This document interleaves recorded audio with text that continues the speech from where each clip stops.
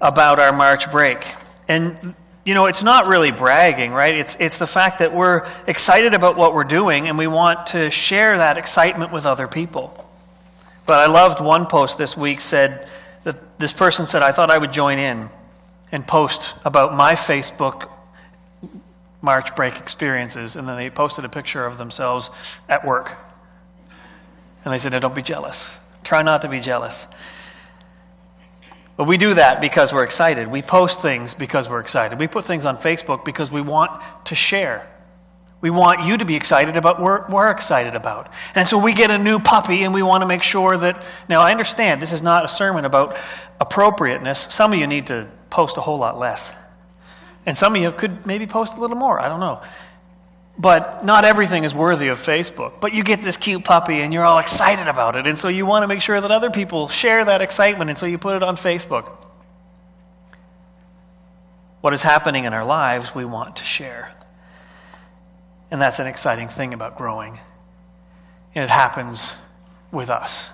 It happens with us in our faith. I would like to head to Matthew chapter 28 for a moment. Because Matthew 28 talks about this whole concept of growing and sharing. Jesus says in Matthew 28 verses 19 and 20, all authority in heaven and on earth has been given to me.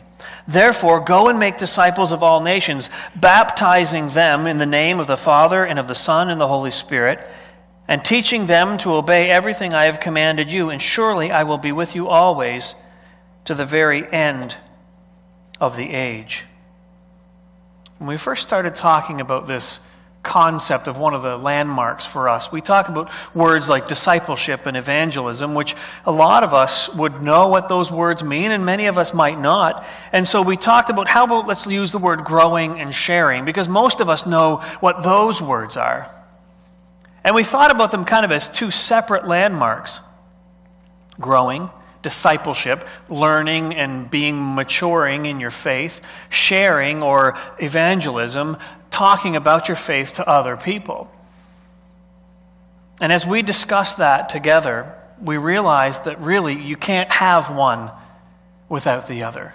Growing and sharing are actually two sides to one beautiful story about what God is doing in our lives. And as we mature in our faith, and as we grow in our faith, and as we experience things in our faith, we want to share that.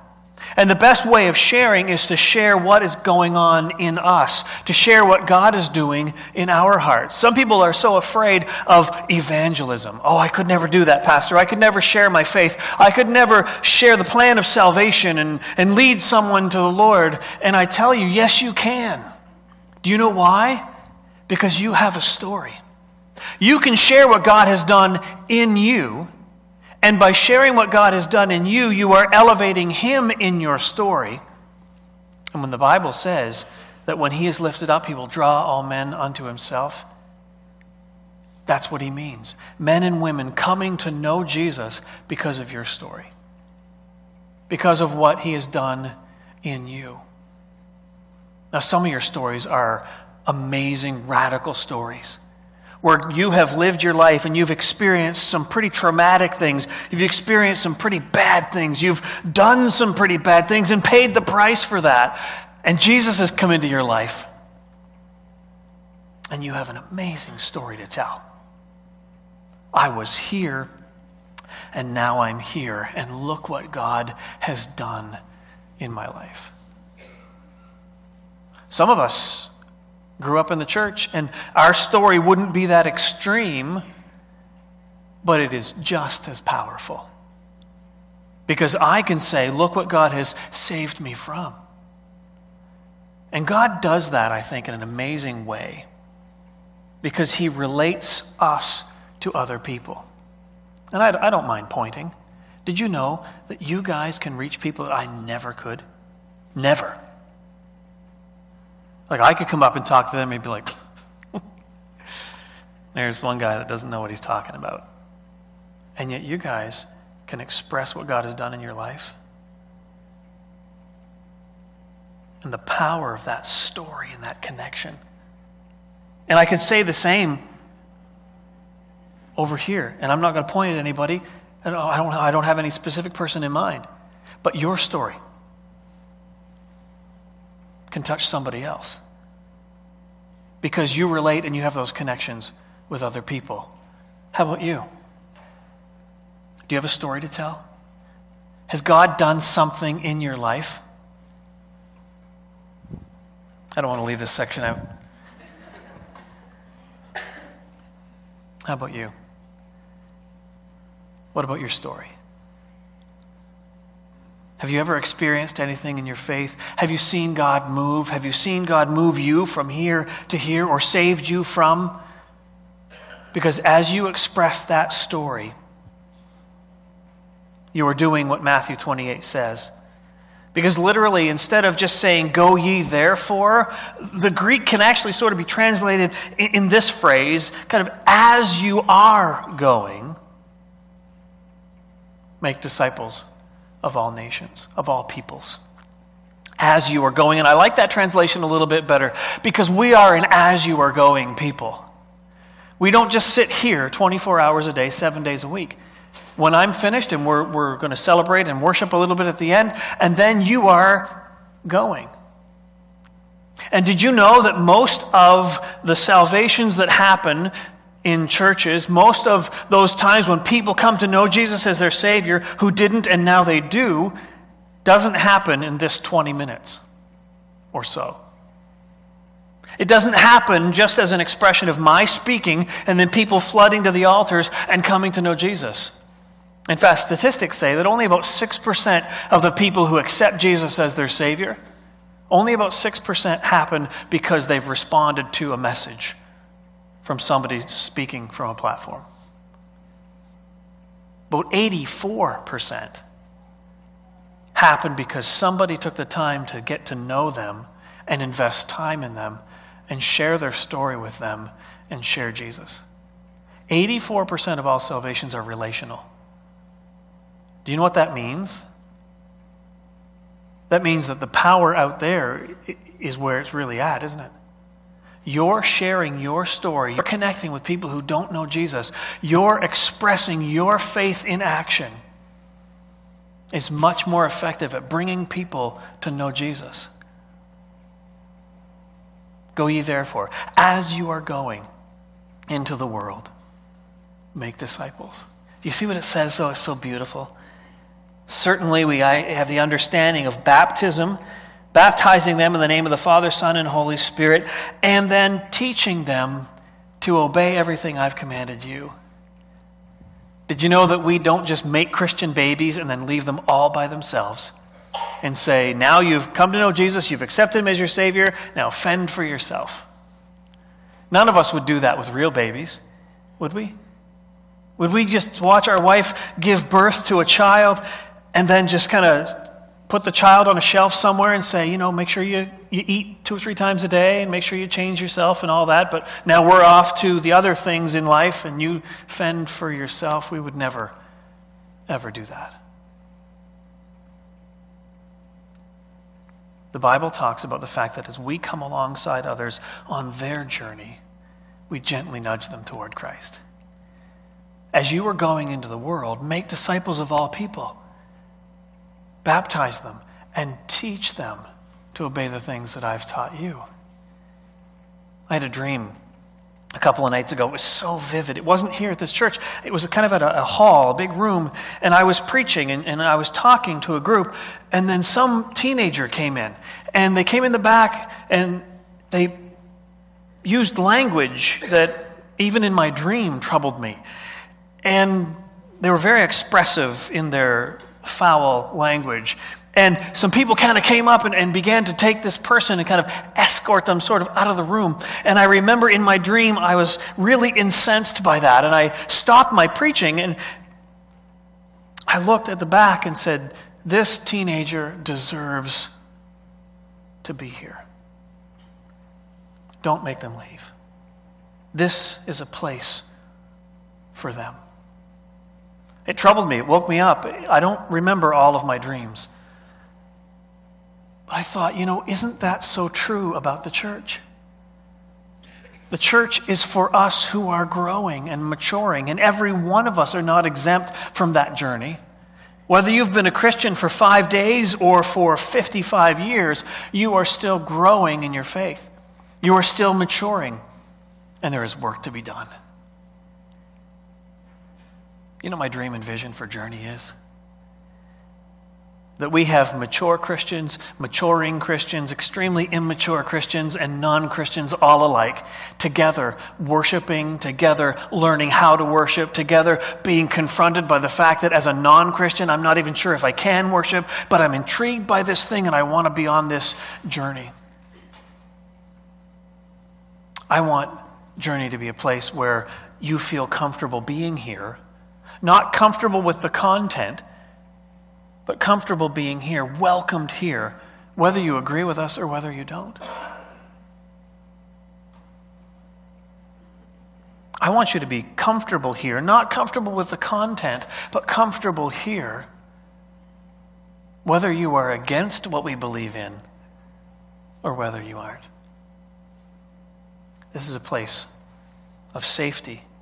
This is a place where you can come and you can be confronted by the one thing that should offend you, which is the true gospel message of Jesus Christ, which is that every one of us need redemption. Every one of us need a Savior.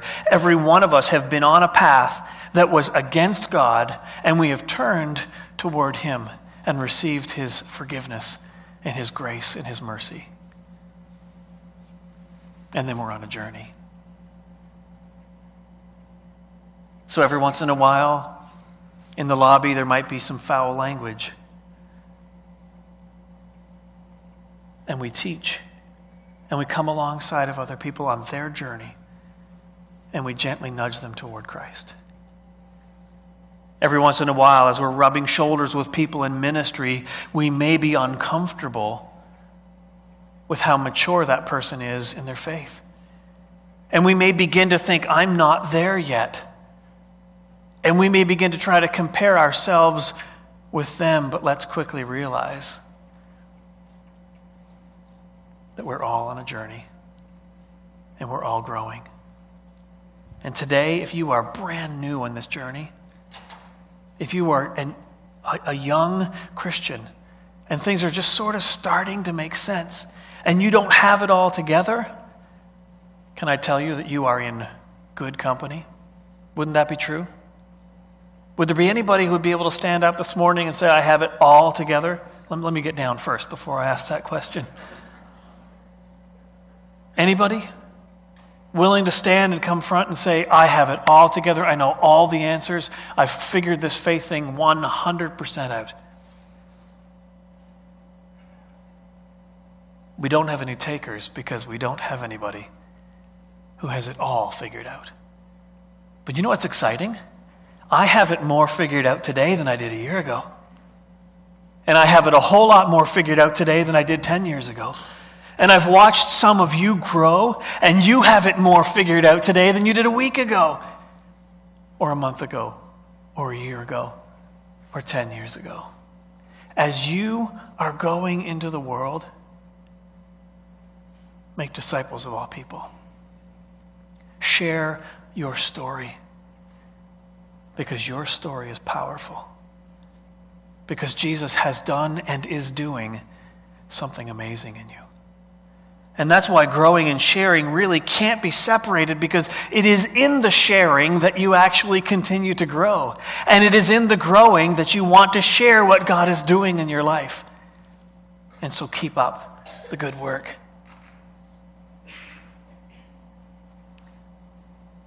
But Matthew chapter 11 also gives us this insight, because Jesus, again speaking in Matthew 11, starting to read at verse 28, says, Come to me, all who are weary and burdened, and I will give you rest. Take my yoke upon you and learn from me, for I am gentle and humble of heart, and you will find rest for your souls. For my yoke is easy and my burden is light. There's this theory about the fact that the Jews at that time would call an expression or a summary or an interpretation of how to obey the Torah They used to call that the yoke of the Torah. And the yoke of the Torah was this particular rabbi's expression of how to live out approval or live out the Torah and how to please God. And then this rabbi over here would have just a different yoke.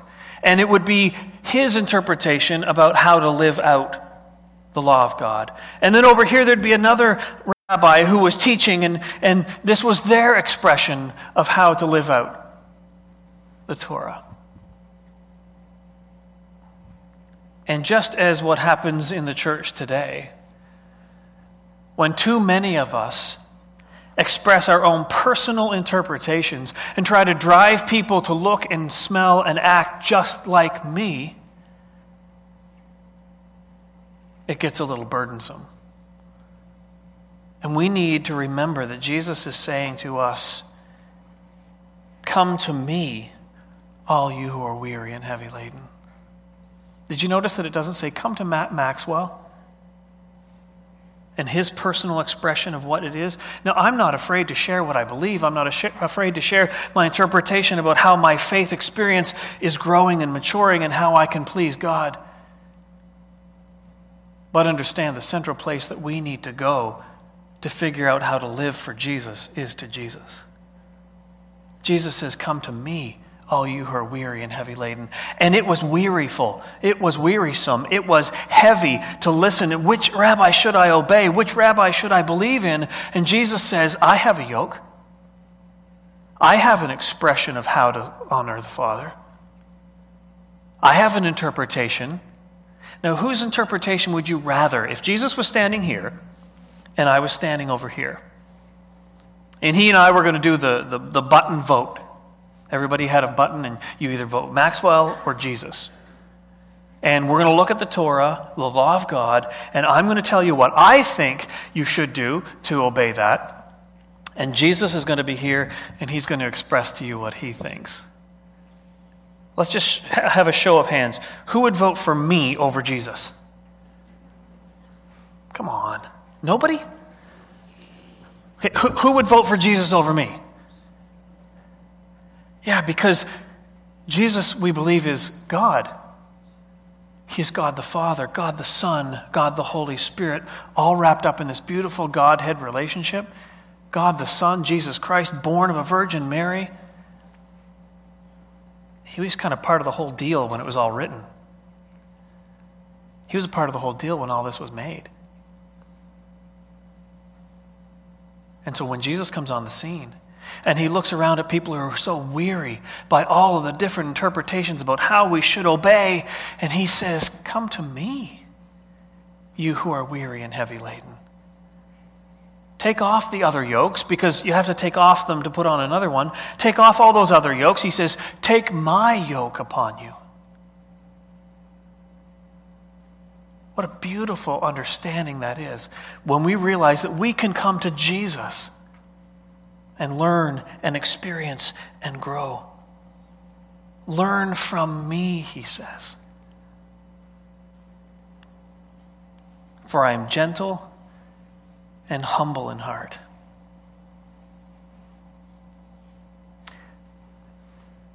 Does anybody remember that teacher?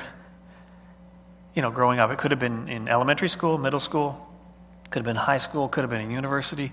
That teacher, the one that actually made you hate school. Is there an image?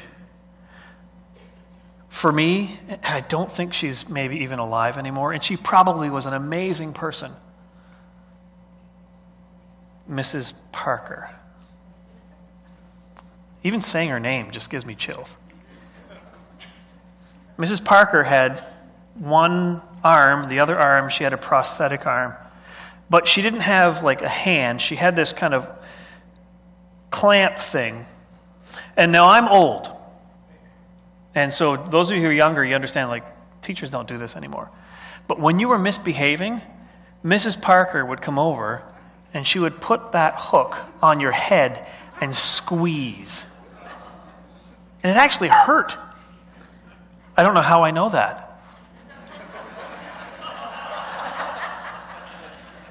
Now that I'm saying that, I kind of am admitting that I was in trouble And so Mrs. Parker just put the fear of God in me. Can you remember those teachers? The ones that you think should have retired 30 years ago? Not because they're old, but just because they don't really seem to like teaching. And they don't really seem to like kids. I remember when Suzanne was early in her career, she was saying, man, if some of these teachers that don't really like to teach would get out of the way and let some of us younger kids get in and teach, wouldn't it be awesome? Now, that's another separate sermon about if you're in the middle of life, you should kind of embrace the joy no matter what station you're in. But that's a separate one that you can get some other time. But Jesus comes alongside of us and says, let me be your teacher. Let me be your rabbi. Put my yoke upon you. Because I'm going to be hard-nosed, and I'm going to make sure you toe the line, and every time you step sideways, I'm going to grab that claw right on top of your head and squeeze till it hurts. Is that what Jesus says to us? No, look at what he says. For I am gentle and humble in heart, and you will find rest for your souls. Now, this Christian journey is tough. And there are times when I'm confronted with sin and I'm not necessarily at ease, but when I work through that, when I allow God to teach me, when I allow God to mold me, when I give him my mistakes and my sins, when I give him my failures and my missteps, and I say to him, Jesus, here it is. In all of its grossness, here it is. And he simply looks at me and says, let me just take care of that. Now, there are times when I refuse to give God my sin. And I harbor it and I hold it. And in ways that only God can do, he begins to point that out to me. And that's a rough journey for a while. None of us like to have things pointed out that are not quite right in our life, do we? But as we present this to God, he takes it in this beautiful, gentle, and humble way. We find rest. I find those moments just after the spiritual journey or spiritual victory to be such a comforting thing. Anybody ever been there? Where you have really been the recipient of God's mercy and his grace? And you're completely aware of it, like you really know, I have just been served a dish of grace. And it's a beautiful meal as you're in the presence of a Jesus who is humble of heart and gentle and kind and loving and forgiving. Jesus says, take my yoke upon you. Learn from me. I am a gentle and humble teacher. And so before we can invite, we have to experience that. Because when we've experienced that, the invitation is that much more sweet. Because the invitation, when I have experienced God's grace, and I really know what it's like and what it tastes like, I can come to a friend and say, God's grace is for you. And you know why I know that? Because his grace is for me. And I've lived it and I've experienced it. And then Eric can go to somebody else and say, buddy, God's grace is for you. Why? Because I've experienced it, because I've lived it, because I know it. So often we try to point people to places we've never been. And that's not really effective. We were in Montreal this past week, and surprisingly, Suzanne went into this store, and they were there a long time, and I thought, how long can you stay in one place? And they were there a long time. And she came out with only a little bit of stuff. I'm like, if you were there that long, you should have bought more. I'm glad she didn't, but actually what she came out with was amazing. She said, you know, believe the lady that was there is a foodie. I didn't even know such thing existed. I think it's this person that just kind of likes food. I don't know. And this person said, you're here for a while. Here's a list of places you should really try to check out. And the reason why Suzanne believed her is because she said, I've been there. And that food is awesome. And so we took the subway and then we walked for 15 minutes and we were thinking, oh my word, like we were going someplace that there's no possible way that there is awesome food here. And we finally found the place, and it's just this little corner dive, and the food was amazing. It was so good. And we believed this lady because she'd been there. And when you share your faith with people, when you express what Jesus has done in you, there's a believability component to that can't be memorized. You can't just read a book on how to share your faith and then all of a sudden be a perfect faith sharer. The best advice that I can give you is experience it and then express it. Live your faith in the ups and the downs. Live your faith in the failures and the victories.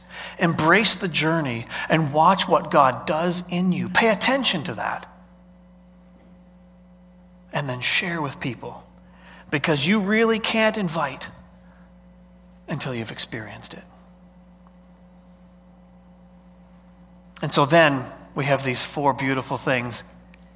Let me recap for you. Really, it starts out with us experiencing.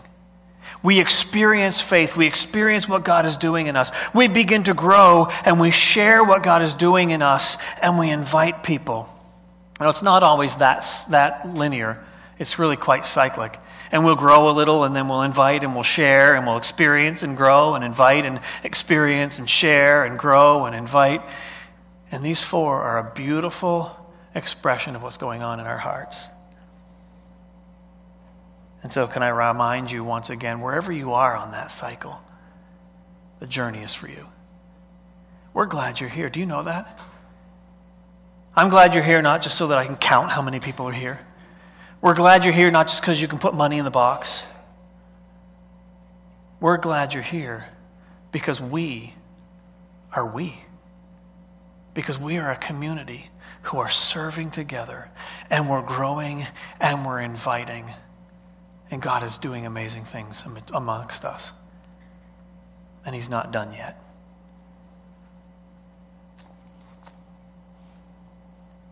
Romans chapter 12 helps us to see what happens when all this is lived out. There's a beautiful thing that I didn't read at the end. I just want to read this. My challenge for you is to kind of figure out and embrace those 4 things. The experiences that you have spiritually, the growth that happens that God is doing in your life, the sharing of your story of what God is actually doing, and the inviting of other people to join in with this. Not inviting them to church. Remember, I didn't for a moment say that invitation is about you getting people into these seats. That's a part of it, but not really. The real invitation is inviting people into the presence of Jesus. Inviting people to experience what you've experienced. Inviting people to grow in the way that you've grown. Inviting people to come unto Jesus and take His yoke upon them and to learn from Him. So this expression in Romans chapter 12 will be our prayer. Listen to it and ask God this week, how can I apply what's in Romans 12? Love must be sincere. Hate what is evil, but cling to what is good. Be devoted to one another in love. Honor one another above yourselves. Never be lacking in zeal, but keep your spiritual fervor serving the Lord. Be joyful in hope, patient in affliction, faithful in prayer. Share with God's people who are in need. Practice hospitality. Bless those who persecute you. Bless and do not curse. Rejoice with those who rejoice. Mourn with those who mourn. Live in harmony with one another. Do not be proud, but be willing to associate with people of low position. Do not be conceited. Do not repay anyone evil for evil. Be careful to do what is right in the eyes of everybody. If it is possible, as far as it depends on you, live at peace with everyone. Do not take revenge, my friends, but leave room for God's wrath. For it is written, it is mine to avenge. I will repay, says the Lord. On the contrary, if your enemy is hungry, feed them. If your enemy is thirsty, give them something to drink. In doing this, you will heap burning coals on their head. Do not be overcome by evil, but overcome evil with good. What if we read that every morning before we went off on our daily duties? What if we were reminded every single day that there is a bar that is set really high, and it is a bar of love?